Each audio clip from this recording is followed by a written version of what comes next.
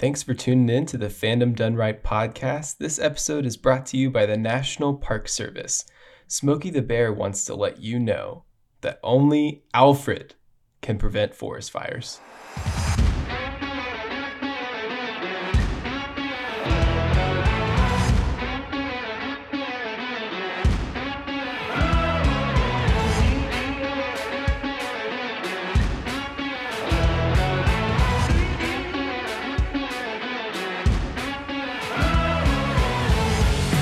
Hello, listeners.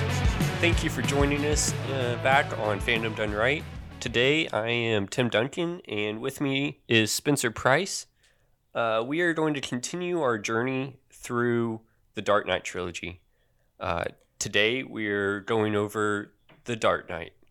Probably one of the best reviewed and loved comic book movies ever.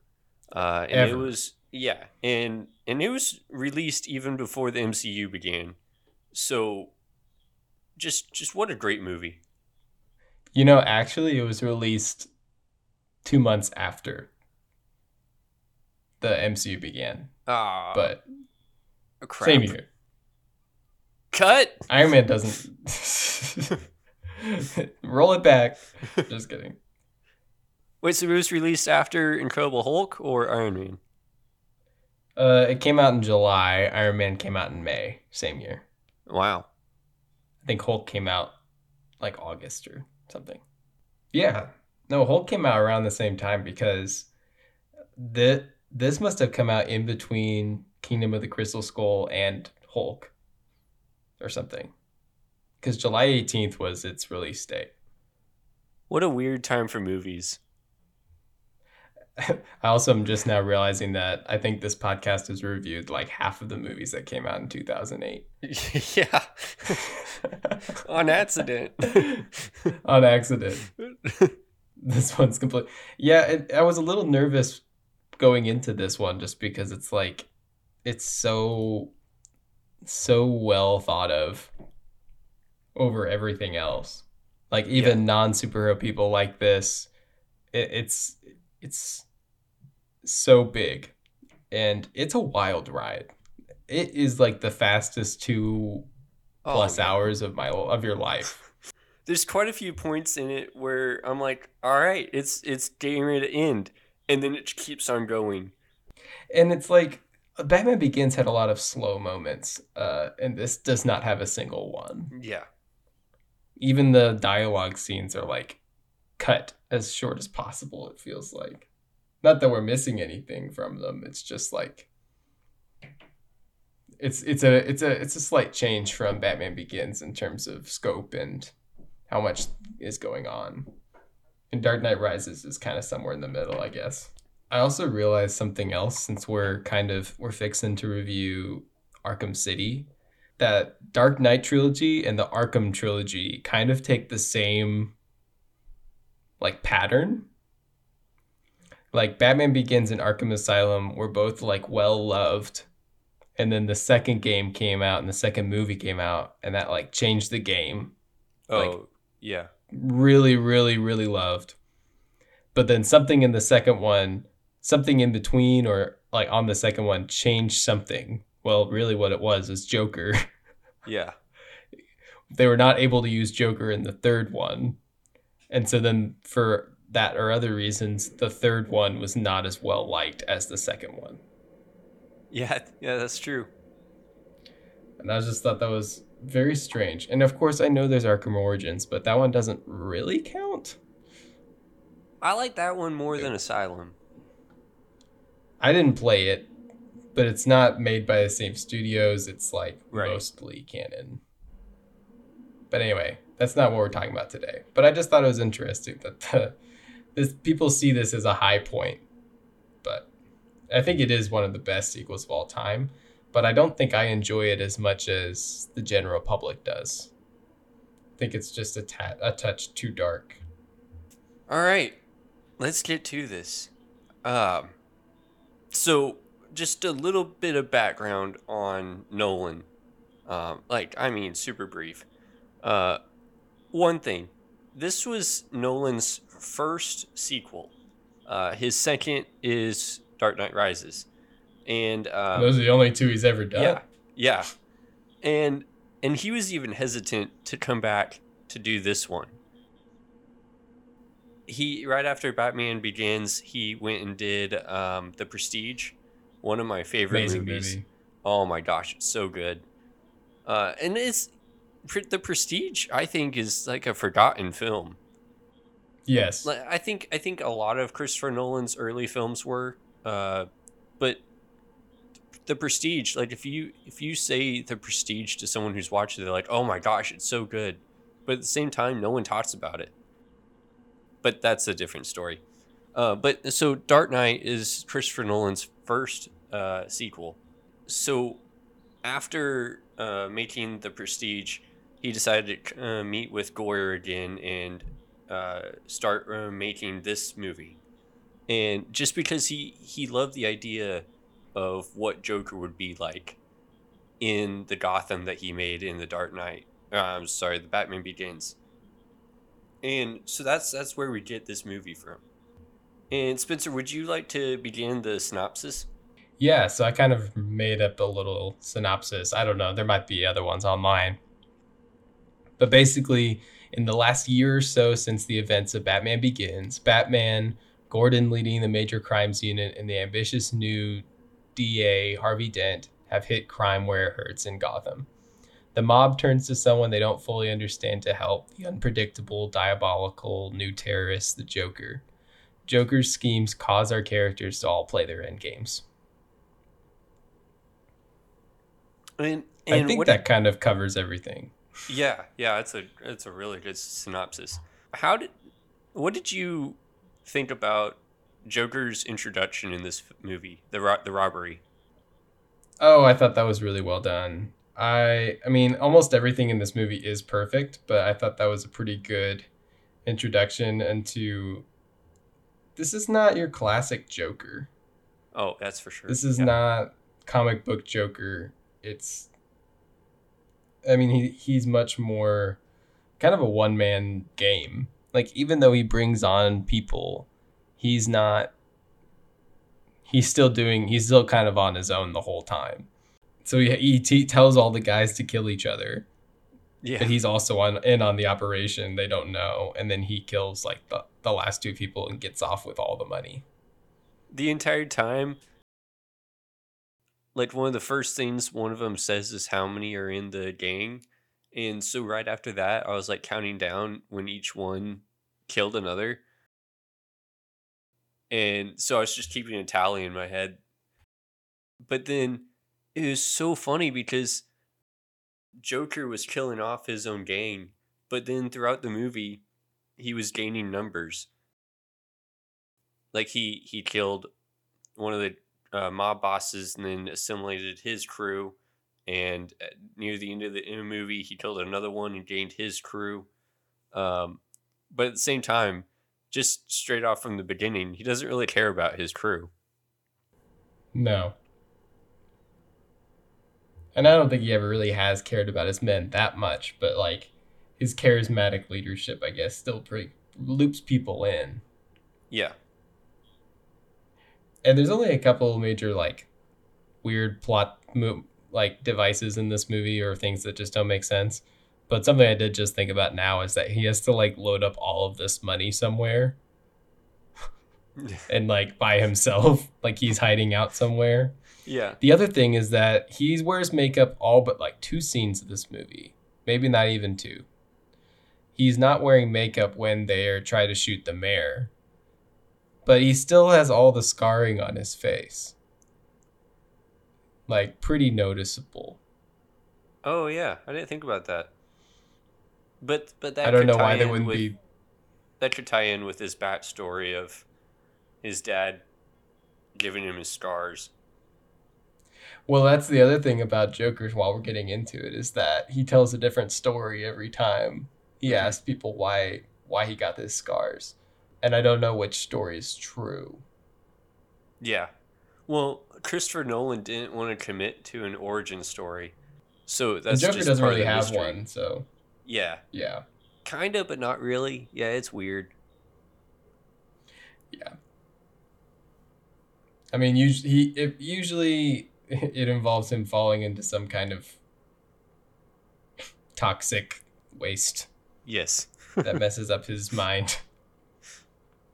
it, it's so comic booky. Yeah, exactly. And you can't do that in this universe. Right. Um, I think he's. I think there's some amount of dialogue. I can't remember when it is. When he's talking to Harvey Dent, and he's talking about like, um, people only care if things go according to plan. Yeah. And he mentions like soldiers getting killed, but that was according to plan.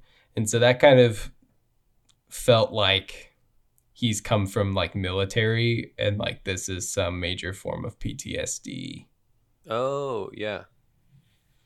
Like I think it's a combination factor of he was probably in the military and got PTSD from that, and then like I feel like the story of the wife might be the most true. Like I think all of his stories probably have some degree of truth and just all of those whacked up things. Mm-hmm. And then the life of crime and Batman.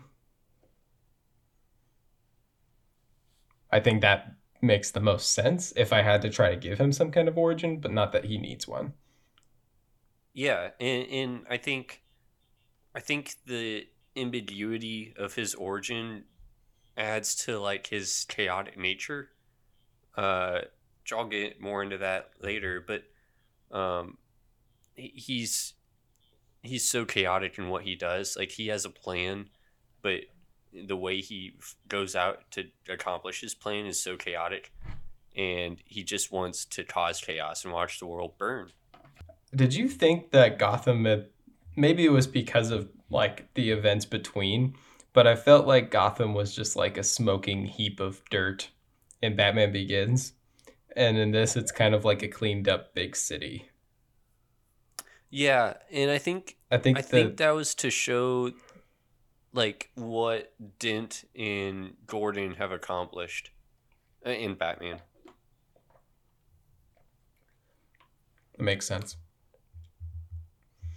But it's a, man, it's just such a positive spot when we come in, but like everything goes to crap so quickly.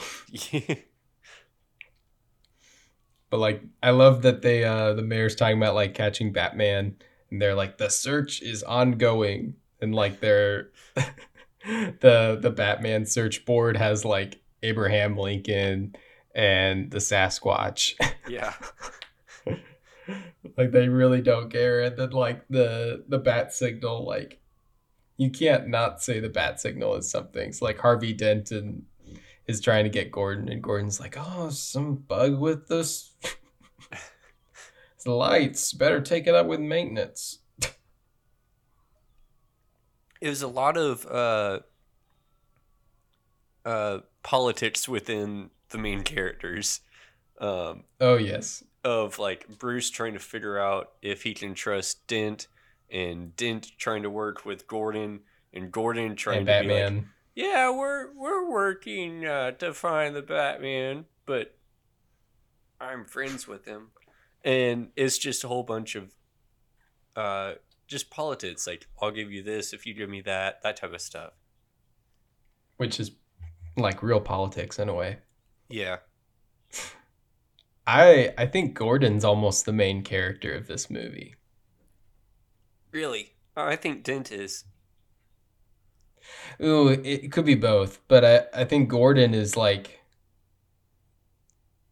he's experiencing it like all of us. Like he kind of disappears for a little bit, but he's the one that has to get hit by Dent and he talks to Batman and he's trying to Mhm. save Dent and Batman's trying to save Dent and I don't know.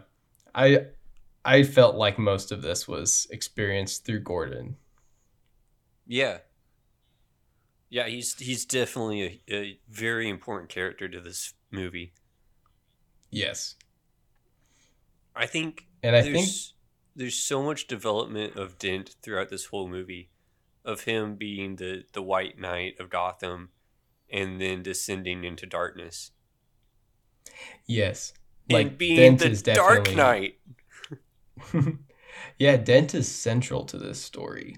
And I think I noticed that more this time than any other watch. I've only seen this a few times. When I was a kid, I my parents didn't let me see this movie. I saw it at a friend's house or something when I was like 14. But I actually saw Batman Begins and then Dark Knight Rises, and then I watched this. Oh, wow. Yeah. So that definitely changed, but how I looked at this one. But I still think this one's like objectively the best. It just might not be my favorite. But I'm not going to make that choice until we've seen all three. Yeah, I can't really remember Rises very much. I remember some of it's good and some of it's not. Some Yeah. of it's okay. Uh, I really like the moment where Gordon is he's just sitting by the light, and they're like, "Why do you even turn on the light?" Because like he's gonna be Batman's always a no show. And Gordon's like, "Sometimes I want to turn it on just so they remember he's out there. Mm-hmm. Why wouldn't he show? Hopefully, because he's busy." And then Batman's just taking on like the mob and Scarecrow. I like that Yeah. Scarecrow's become a joke. So every other time I've watched this movie, I've always thought that the fake Batman were with Scarecrow. But now when I watched it, I actually got really confused on if they were or not. Oh, they're not. That's what I thought. I don't think But so. weren't they also in the car with Scarecrow when Batman caught No, he them? was like hiding. He was like hiding behind. Okay. Also, I think there was more than one this time. Batman? Yeah, fake Batman. Yeah, there were like 3 or 4. Yeah. Something that was a big fun challenge of this movie. I don't think there's any Batman movie that occurs in the day as much as this one.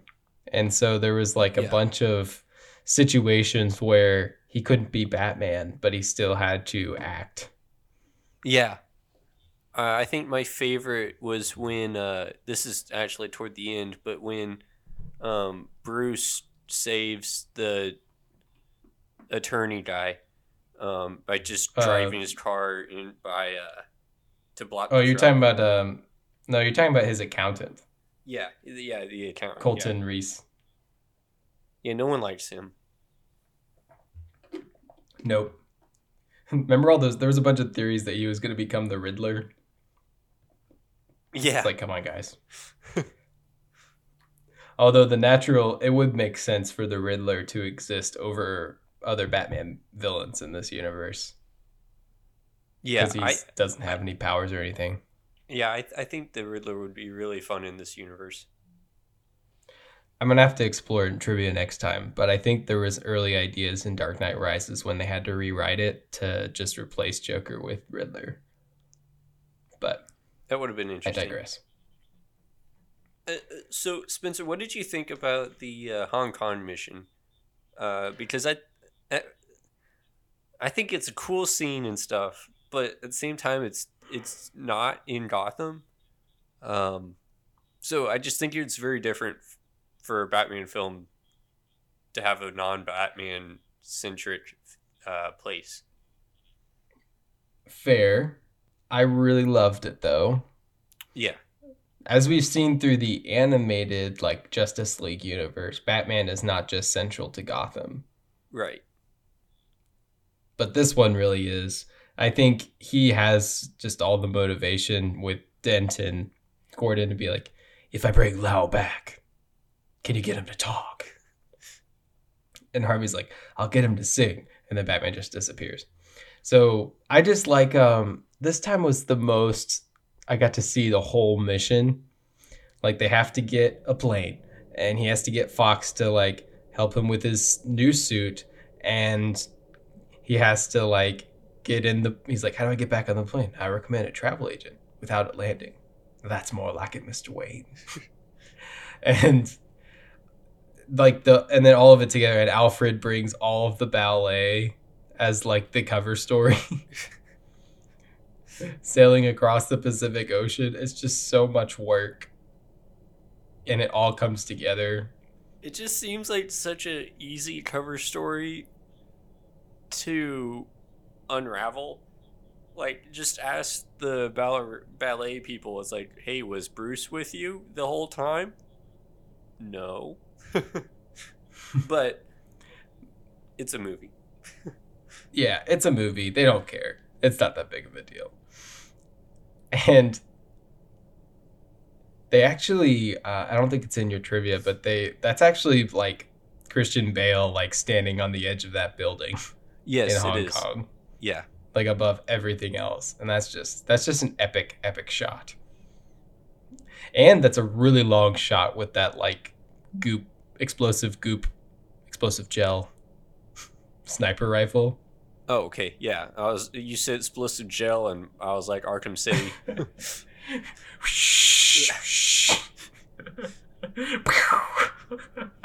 I was always so confused why you put it like in a smile. No, it's not a smile. It's the Batman symbol. No. Every time it's a smile. We're way ahead of ourselves. This is not even that right episode. I hope Cole's listening to this. We're already making all the jokes.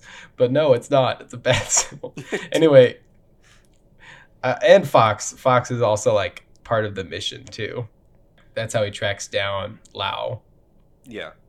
Lau's like, we don't allow cell phones here. And Fox is like, oh, oops. I didn't And then just realize they I just had move it. on. They just move on immediately. It's like, Yeah. what on earth? What do you think of the Bat Cave in this? And the cave is hard, quote unquote. It was really open.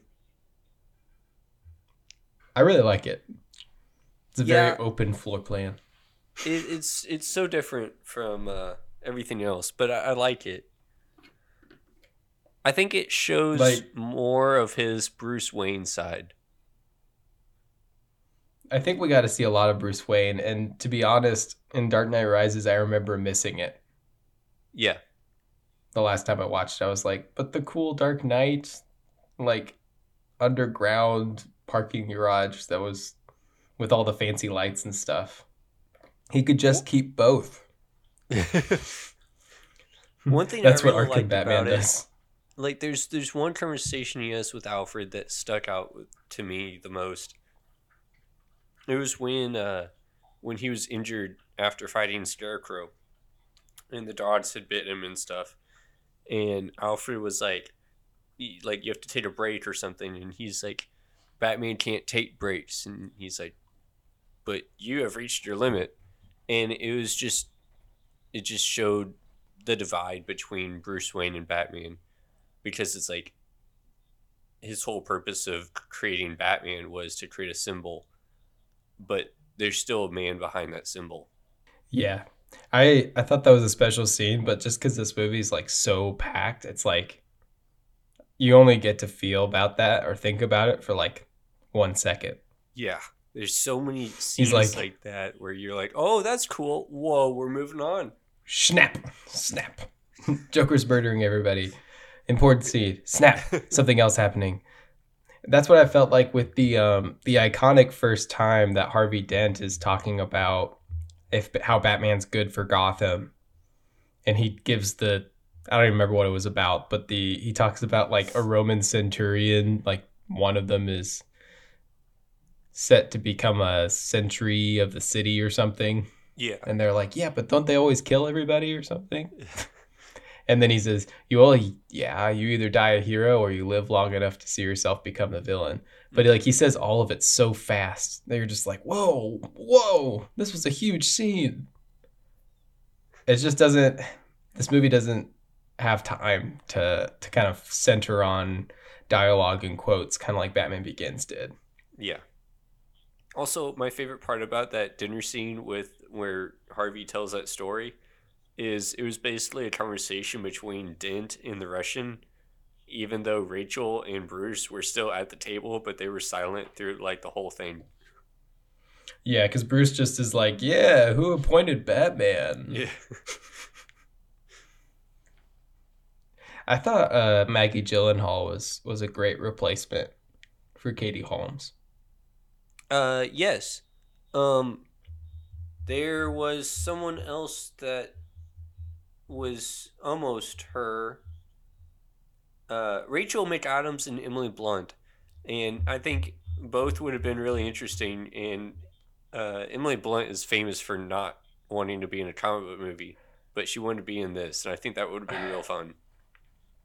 I've seen about 10 minutes of the movie Sicario, and I don't remember what Emily Blunt's American accent sounds like in that. Uh, so I don't know what her American accent sounds like. So I'm just kind of like, I can't imagine it because of that. Obviously, Rachel McAdams would have been. She's great. Yeah, I She's a can't great remember actress. Emily So, Blunt's American accent either. I've seen that whole movie and I don't remember it. but Maggie Gyllenhaal is great, and I haven't seen that many things she's in. Yeah. So this was a good turn. Oh, I almost like her. I feel like I well, like her more than Katie Holmes. speaking of Katie Holmes, she turned down this movie to be in a movie called Mad Money. I've never heard of that movie at all.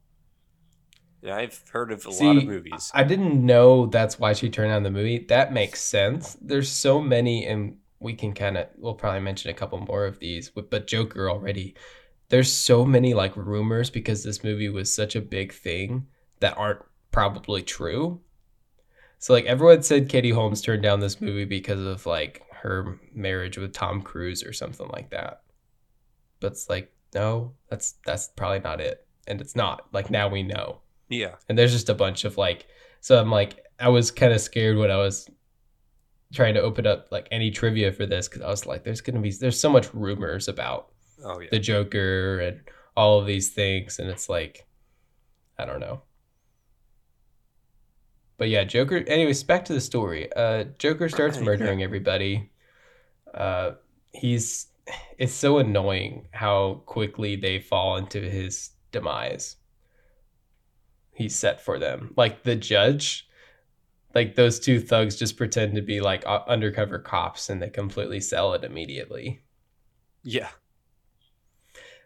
He goes into the party for Harvey Dent, which of course Bruce has to make the most like stylized entrance with a helicopter.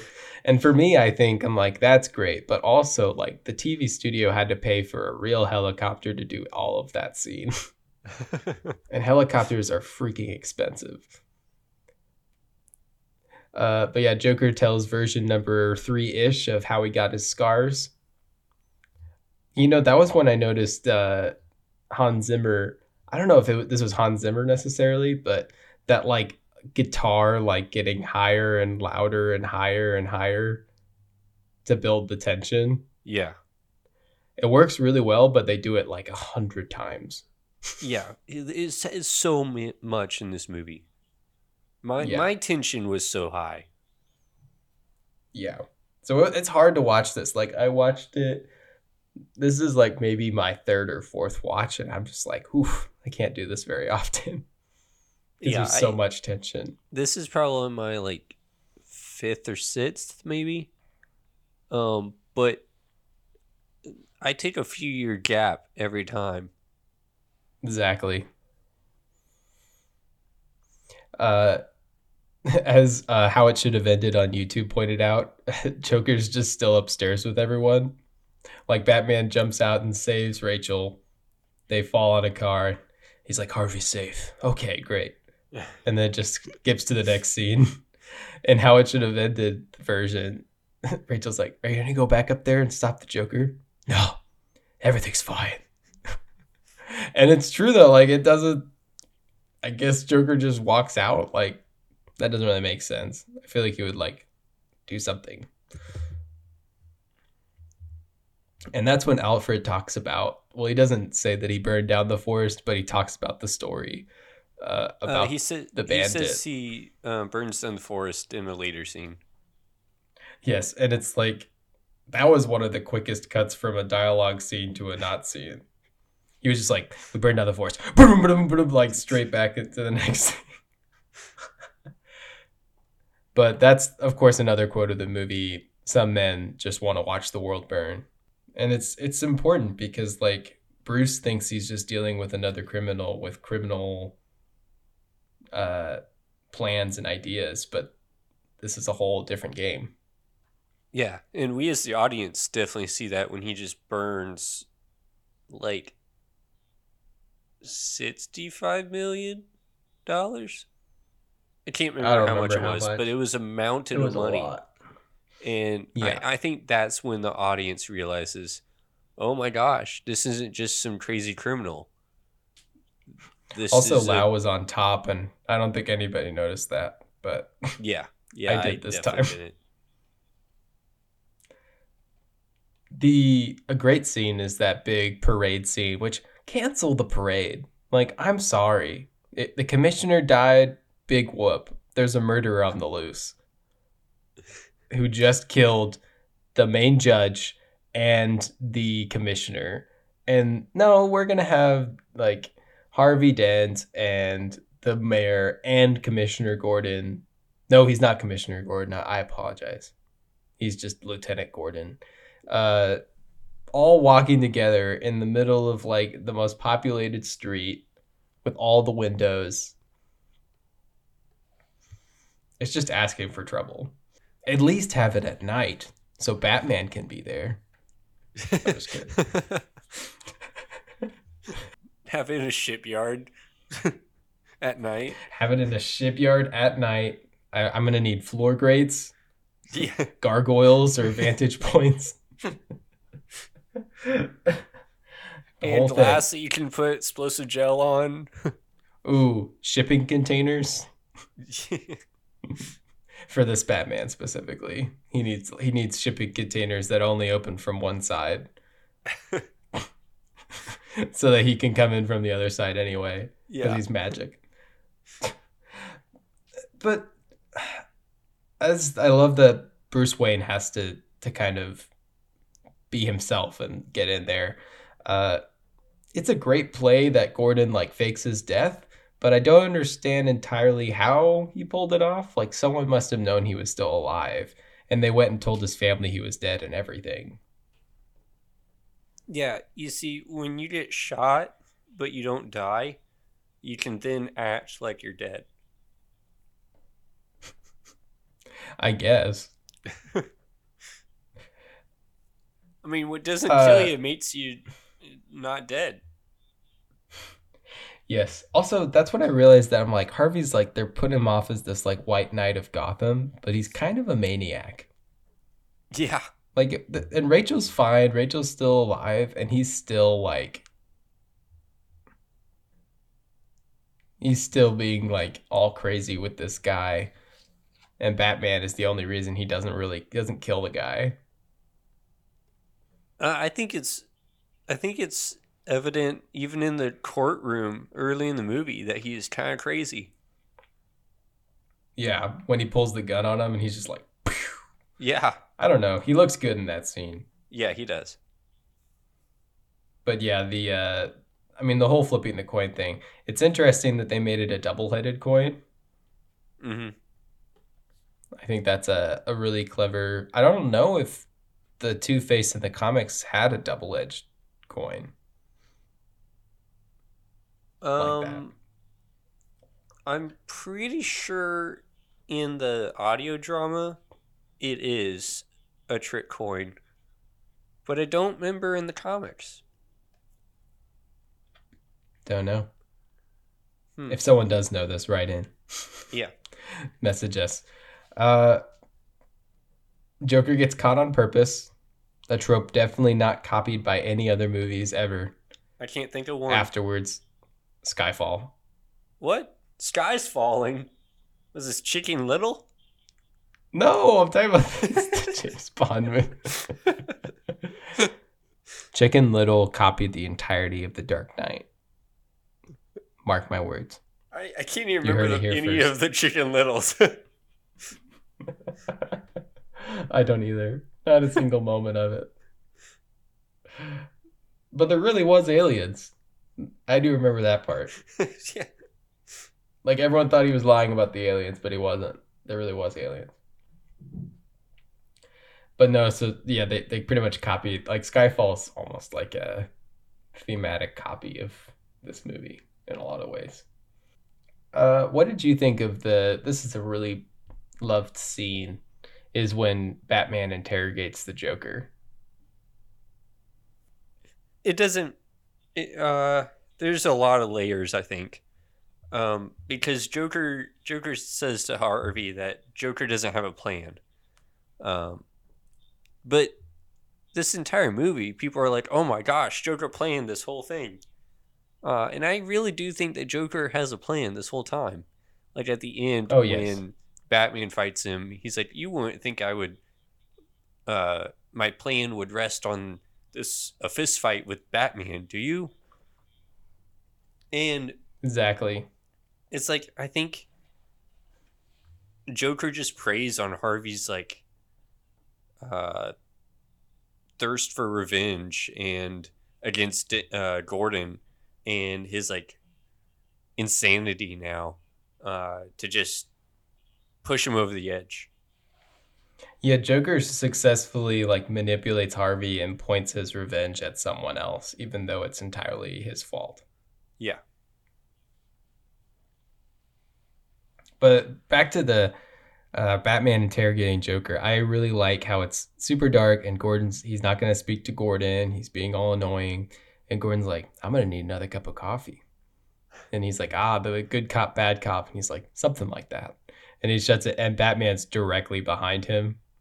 Just smack on the head. Like Never start with the head. Into the desk. Never start with that. And then he hits him in the hand and nothing happens. I'm like, well, back to the head, please. But that's kind of where he breaks into Batman too. Like he gets Batman to lose it. And he lies, right? Like he gives Batman and them the wrong addresses. Because if he had told Batman which one Rachel was in, actually, then he would have saved Rachel. Like he knew Batman would be faster than the cops. It was Joker told Batman and Gordon the wrong ones, but Batman told Gordon he was going to go after Rachel when he was actually going after Dents, knowing that Joker switched him. No, that doesn't make sense. Crap. Wait, maybe it does. I got lost because he gives him two addresses and then he bursts out, right? And Gordon's like, which one are you going after? And Batman's like, Rachel. And then he was going after Dent. Well, Batman didn't know that. He comes in, that's why he stops for a second. And that's why Harvey's like, why'd you save me? And then Batman still saves him because... Oh, I was thinking Batman knew. No, there's no way. I at least this time. I think before I thought that he knew, but this time I'm like, he was so emotionally charged when Joker was pushing his buttons about Rachel. Yeah, you might be right. I think he was so emotionally charged because if he wasn't so emotionally attached, he probably would have realized that Joker was lying. And he would say that he would tell Gordon he was going after Harvey, but he'd actually go after Rachel. I think you're right. I'm going to have to watch the movie again. Yep, you're going to have to, that every 3 or 4 years, you're going to have to change that. Just kidding. I imagine if we ever did a Tenet review, we'd just be like, so was this? I don't know. Because a lot of Nolan's movies are really confusing. These are like the most straightforward. But Prestige, Inception, so easy to get lost. One of his that I haven't seen yet, but I own, is Memento. I haven't seen Memento. I actually haven't seen Tenet. I just know it's confusing. Oh, yeah. Dunkirk's not that confusing. There's just almost no dialogue. Once you realize that it's like 3 different times in Dunkirk, it's really simple and great. But watching it for the first time, like we watched it in theaters like the day after it came out, and we were like, what is happening? And then we realized it and we're like, oh, that's so cool. I feel so bad, but like I really liked the movie and I loved the theater experience and I bought the DVD on like Black Friday or something. Haven't watched it Oh, on Spencer. DVD. You haven't watched a movie It, that you own? My gosh. yeah, I haven't That's watched all a I movie. do. I haven't, and I'm like, I don't know. I just haven't thought about watching it again. And there's a couple of DVDs I have that are like, I love the movie enough that I bought the DVD. I just don't want to be caught in a situation where I do decide to watch it because I like it so much and I Yeah. can't find it on Yeah, streaming. absolutely. That's the fear. That's why.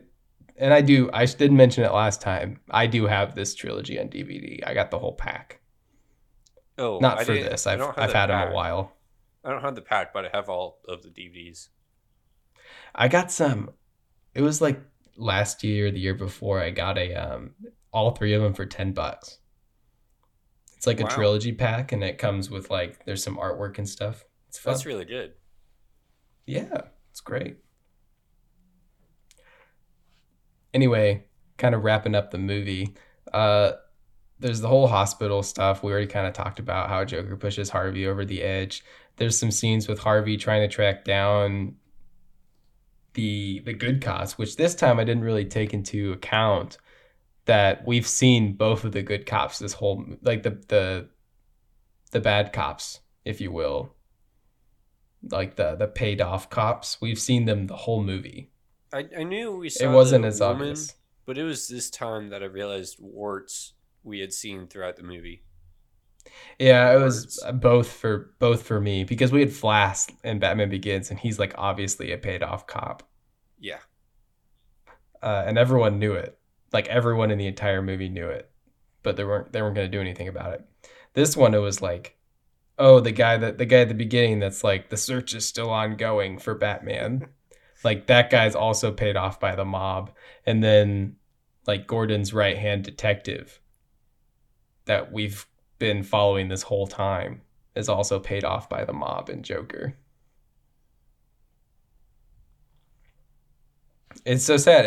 And Ramirez is talking about like she got caught on early because she couldn't afford her mom's medical bills. And so it gave a different side to it. Because if you think like, oh, the cops are on so and so's payroll, they're scum now.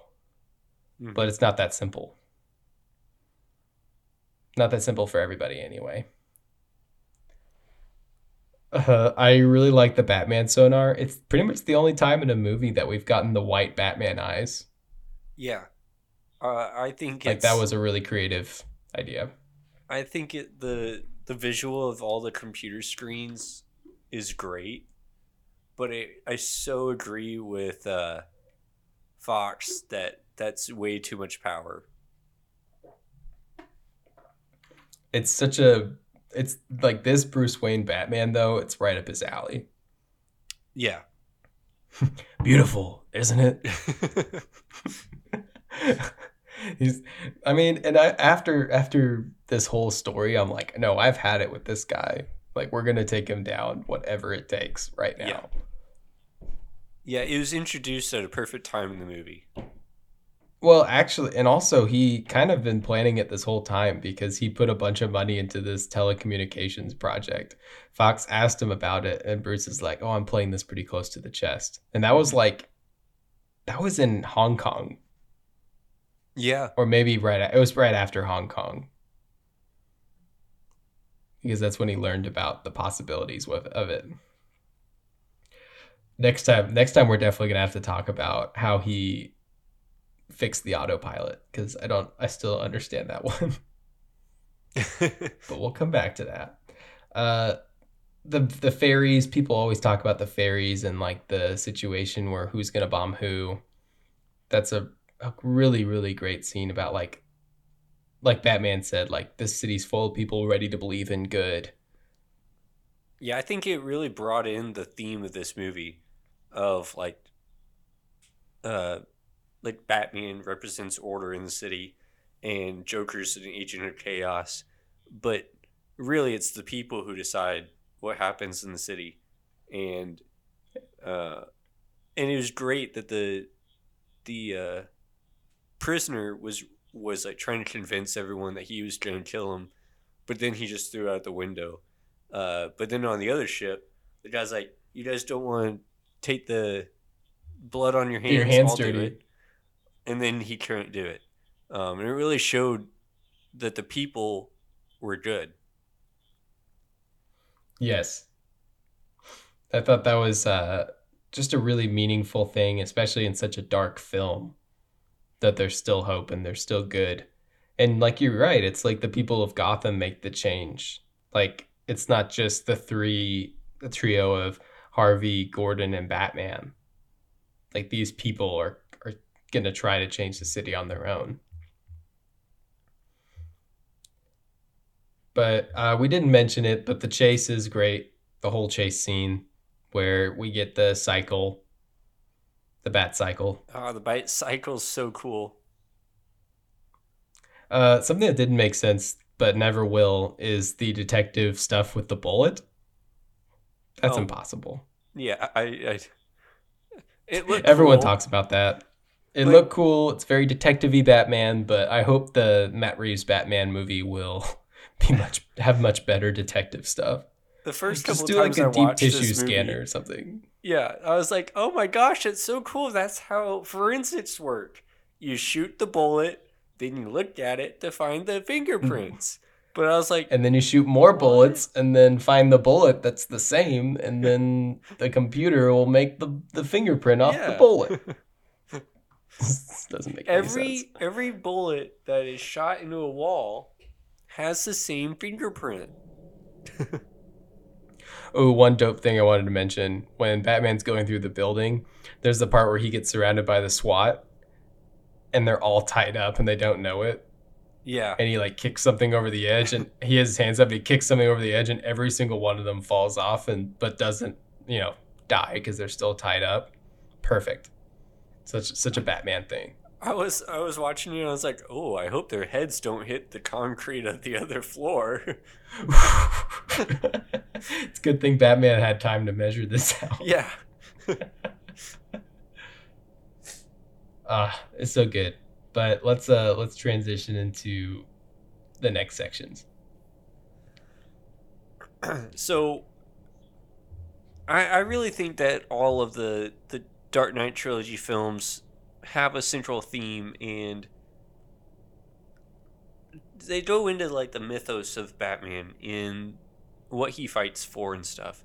We kind of talked about it last time when we went over Batman Begins. This time, I think there's a lot of different themes, and we've kind of talked about how in this movie, uh, like Alfred or Bruce or someone else says something, and then we have like a second to think about it, and then we move on. Um, and so we're going to take the time quickly to try to remember all those. And so first, there's the discussion between the Russian ballet person, Dent, Bruce, and Rachel. And they basically talk about, is vigilantism good or bad? And they bring up arguments like they take the law into their own hands, or they protect the city when no one else seems to can. And and then later, um, like we're just talking about, Joker and Batman discuss Gotham's values while the two fairies are contemplating whether to blow up the other one or not. And but it's all down to the individual person's decision on what to do. And they vote for it and stuff, but they still have to pull the trigger. But they decide they can't do it.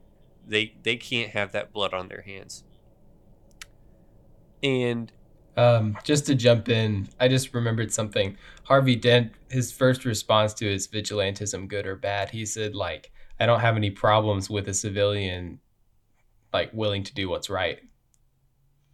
yeah, Just further builds into the narrative that we're already building. and I think that also goes to show like why Bruce decides to throw the fundraiser for him, because that whole meeting was so Bruce could decide if he could trust Dent, or if he was corrupt. And it was Yeah, he because probably honestly planned the whole thing out so that yeah, he'd and get it the was reservation because at the right time. yeah, and it was because Dent showed that he trusted Batman in that way, that Bruce was like, all right, I'll give him some money. And so I think the heart of this movie was, are the people willing to do the right thing? And that goes to show, like, is Bruce's cause as Batman just, or is it just him going out to beat up people for selfish reasons? But it really is to be a symbol for the people of Gotham. And I think that also goes to show, like Batman is a symbol, but also Batman in this movie is trying to pass on the symbol to Harvey Dent, because Dent is putting people behind bars permanently through legal process, and he's doing what Batman couldn't. And so I think there's a little play on words when it comes to the title of this movie. The title is Dark Knight. So obviously, first people think of Batman as the Dark Knight because that's what his moniker is in comics and such. But Harvey Dent is also referred to as the White Knight. And that then throughout the movie, he's descending into darkness. And then at the end, he's become Two-Face. And half of his face is dark. And I think at the end, he is the Dark Knight. But then also, Batman has to be portrayed as the bad guy. And he is the Dark Knight. So it's it's a play on words on play on words. And Gordon wraps it all up in a nice bow with the end line. Yeah. Like, he needs us to chase, like, we have to chase him because he can take it. Mm-hmm. And, like, he's the hero Gotham deserves, but not the one it needs. And it really just goes to show more of, like, the symbolism of Batman being what the city needs. So good. And then the chase scene in Batbite versus Joker, it's one of the best scenes. But there are so many underlying layers to that scene. Because, I've kind of talked about how Batman is a symbol of order, Joker's an agent of chaos. And by this point, Joker has already been identified by the mob and Alfred that he just wants to see the world burn. He wants chaos. And he knows that Batman has one rule, that he won't kill people. And so this scene, Joker's just trying to convince Batman to kill him. And not in a suicidal way. He just wants Batman to break his one rule and to break order and to cause chaos even more. Because he also knows that Batman is that symbol of Gotham. And if he breaks that symbol, then he breaks the city and causes more chaos. Spencer, do you have anything else to add? No, man, I think that's great. Let's get into whatever the real trivia is. Let's try to establish that.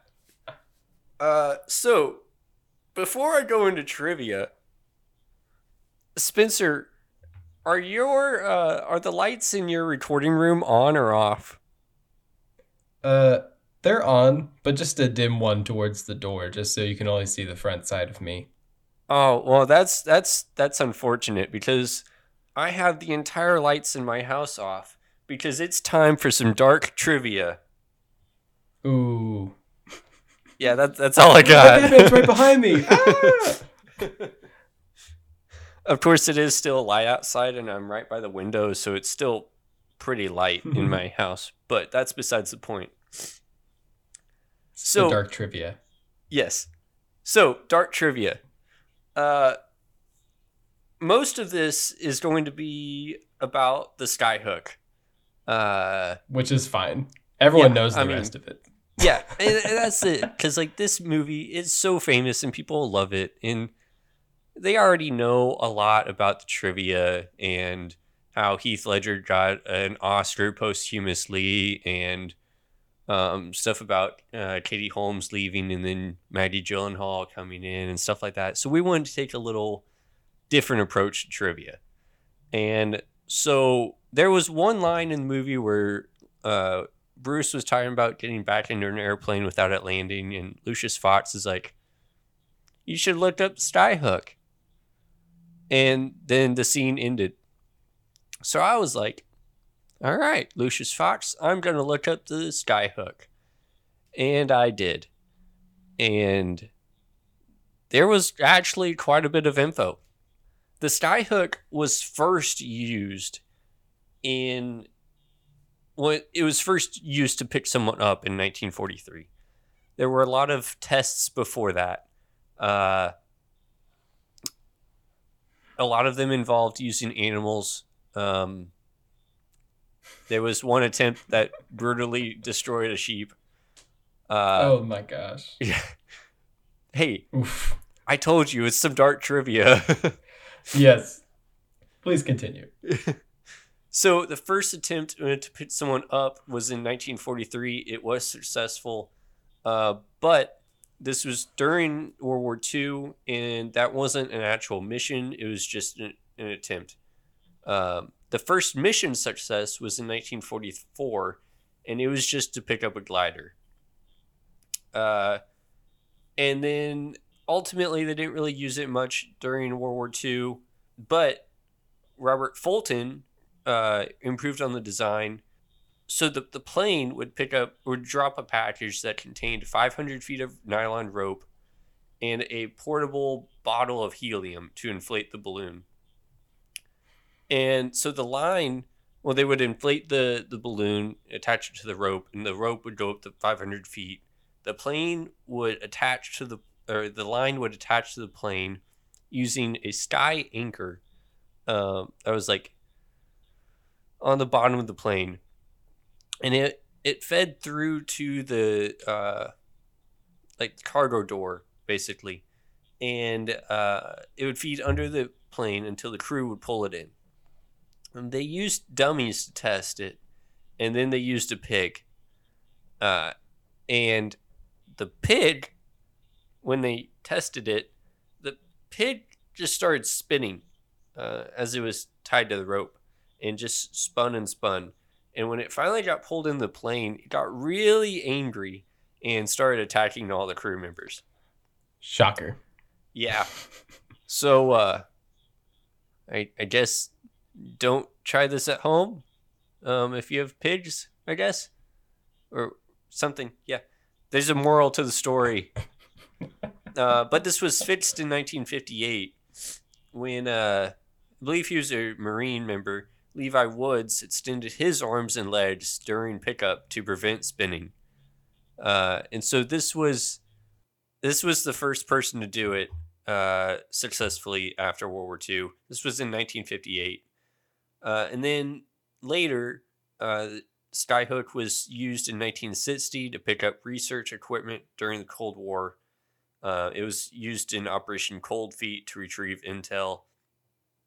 It may be used today in government operations, but is probably kept a secret. Of course, James Bond used it in the movie Thunderball. And I think that's one of the worst titles for a James Bond movie. And that's it for Skyhook. But really some interesting stuff. And I love it that seriously, Christopher Nolan was like, we're going to put that in there. And just in that one line. And then we see it happen. But then nothing's talked about it in the movie. Spencer, did you know the importance of the Joker's mask? No. Okay, I will tell you. The Joker's mask that he took off and was like, I'm the Joker. It was actually a nod to the mask that Cesar Romero's wore in the Batman TV show in the 60s. This was the debut of the Joker in that show. The episode was titled Joker is Wild. It was based off a comic issue from 1952 called Joker's Utility Belt. The comic issue, Joker has a belt with gadgets similar to Batman.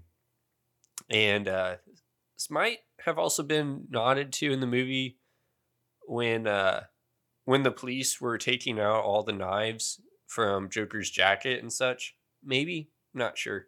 But that mask that Joker wore is almost identical to the mask that Cesar Romero wore in the TV show episode. That's great. The judge finding a card, a Joker card, might have been later referenced to in Batman vs. Superman when Senator Elastigirl found Grandma's peach tea in Batman vs. Superman, maybe? What do you think Except it about was that? urine, but yes. But yeah. And I'm not sure if I it was think it's Grandma's possible. sweet tea or peach tea. No, it was peach tea. Okay. Yeah, I thought of that, and I wasn't really sure. I can't remember the actress's name either. You keep going. I'm gonna find it. Okay. So there's a mishmash of comic inspirations for this movie. Her name's Holly Hunter. That's right, Holly Hunter. I like her name, Senator Elastigirl, more. So there were several comic book inspirations for this movie. One is from Joker's first appearance in 1940. Another is the Long Halloween. Great comic. You should look it up. If you don't want to read it, you can watch the Long Halloween movies, which are pretty accurate. They're animated, so that's probably even better with DC's record. Another inspiration was the Dark Knight Returns and The Killing Joke. I know most of those. If not, I've read them. I don't see I don't understand how those are inspirations to this movie. I think it's a pretty original story. Yeah. Like they might have pulled some character themes for the Joker from those. Yeah. Like the Long Halloween, the mob was pretty centric to the story, but I'm not for sure about the Dark Knight and the Killing Joke. But like that's fine. Like most of the comic book stories now there's inspirations from everything. Joker's smile was inspired by a Glasgow or Chelsea smile, and it's just like a wound comes out from the mouth. And then so Joker's prosthetics kept falling off, and so he kept licking his lips to keep them in place, mainly because he didn't want to be stuck in the makeup department for a few hours having them put it back on. Wow, I didn't know that. So there was supposed to be a scene where Kane was greeting the guests as they came out of the elevator.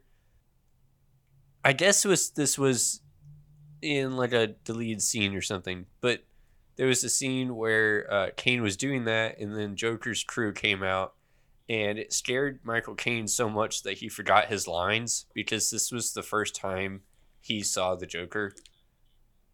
Well, Joker walked straight past Michael Caine in the movie. Okay. But yeah. And then Bruce Wayne's stunt actor is Buster Reeves. And he has the same last name as the director of the Batman upcoming movie, Matt Reeves. I tried to figure out if they were related, but I couldn't figure it out. But if they are, I tried to look it up first. The Dark Knight is the only Batman movie not to have Batman in the title. Pretty sure I did find this fact before Justice League The Dark Knight Rises. Out. Well, yeah, that too. So I'm not sure if Batman or Justice League would count or not, but it is the first Batman film to not have Batman in the title, I guess we should say now. Yeah. And this was the first film to have some scenes shot in the IMAX. One of those scenes is the Joker robbery at the beginning. That was all shot in IMAX.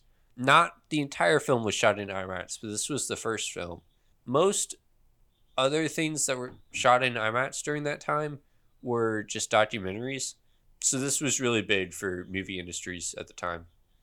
And then one of my favorite facts about this movie, after this movie was made, there was a city in Turkey named Batman that tried to sue because after this movie, the city got a negative response and people didn't want to go to the Batman city. Why they thought it was due to this movie and not anything else since the creation of Batman, the character, I don't know. Obviously, the case failed because we have gotten Dark Knight Rises, we have gotten Batman vs Superman, Justice League twice, but the same movie, and we're getting another one soon in Batman games. So the case didn't work, but I love it that there's a city named Batman, and they tried to sue a movie because I just for want to some note. reason. I just want to note that I did not when I first read that I thought I didn't think of the country Turkey. I thought, what is Tim thinking here? Like, where is he finding like I'm like, is there a big group of turkeys? Like, do they call that a city of turkeys? It's like Gorilla And then I'm Grodd, like, but is there like a super smart turkey that made a city. or in a more real sense, like, is this like a wildlife sanctuary for turkeys that's named Batman? And I was just like, and then Tim put it in the middle and he skipped it. So I thought maybe he's making a joke. And then at the end, you started mentioning it. I'm like, oh, this is actually a real fact, and he saved it for the end. What a bananas thing. My brain was like, what on earth is this? The city of turkeys. There should be a superhero based on turkeys. Turkey Man. I'm surprised there isn't. I'm also surprised there isn't. There's got to be. Spencer, do you have any Dart trivia? I don't want to mention anything that's been tread on already. So I think you kind of nailed all the things. The motorcycle's real, but it doesn't go that fast. So you noticed in some scenes, it's like they try to speed it up, but in other scenes, like when people are like jumping out of the way and stuff, it's like a little bit, it only goes like 25 miles per hour, I think. But it's still cool. It's still very cool. That's the main one that I'd want to mention. Oh, and the part with him turning his head, like Batman turning his head, that was something that Bale requested. And they built it in the costume department and then integrated it into the film. I think that's so funny because that's a big complaint against Keaton's Batman. Was it he turned his head? They and I noticed they kind of gave up on the Gotham license plates because Bruce Wayne's Lamborghini just straight up has Illinois on it. It's almost like this movie just took place in Chicago, but that's okay. Anyway, it's like a 9.5 out of 10, if not 10 out of 10. The only reason I can't fault it is just it's very tense. Like, that's the only reason I can really fault it. And very long. It's pretty long. Still, it's only 2 hours, 2.5. Yeah. Yeah, I would say what about you, Tim? What do you rate it? 9.5. I think we said 9.5 both times, but that's okay. Yeah. Maybe I said 9 for Batman Begins, but still a great movie. Anyway, this has been another Spencer and Tim Tackle on the Fandom Done Right podcast. Next week, we're talking about how Batman didn't die in The Dark Knight Rises. That probably will take up most of the time, if we're being honest. And how he crawled out of the pit. But anyway, should be interesting. Did Tom Hardy take steroids? Find out next week. Anyway, make sure to connect with us on Instagram at Fandom Done Right to get more content. Let us know what you think of these movies, thoughts ahead of Dark Knight Rises, all of those things, and subscribe to never miss an episode. We'll see you next week.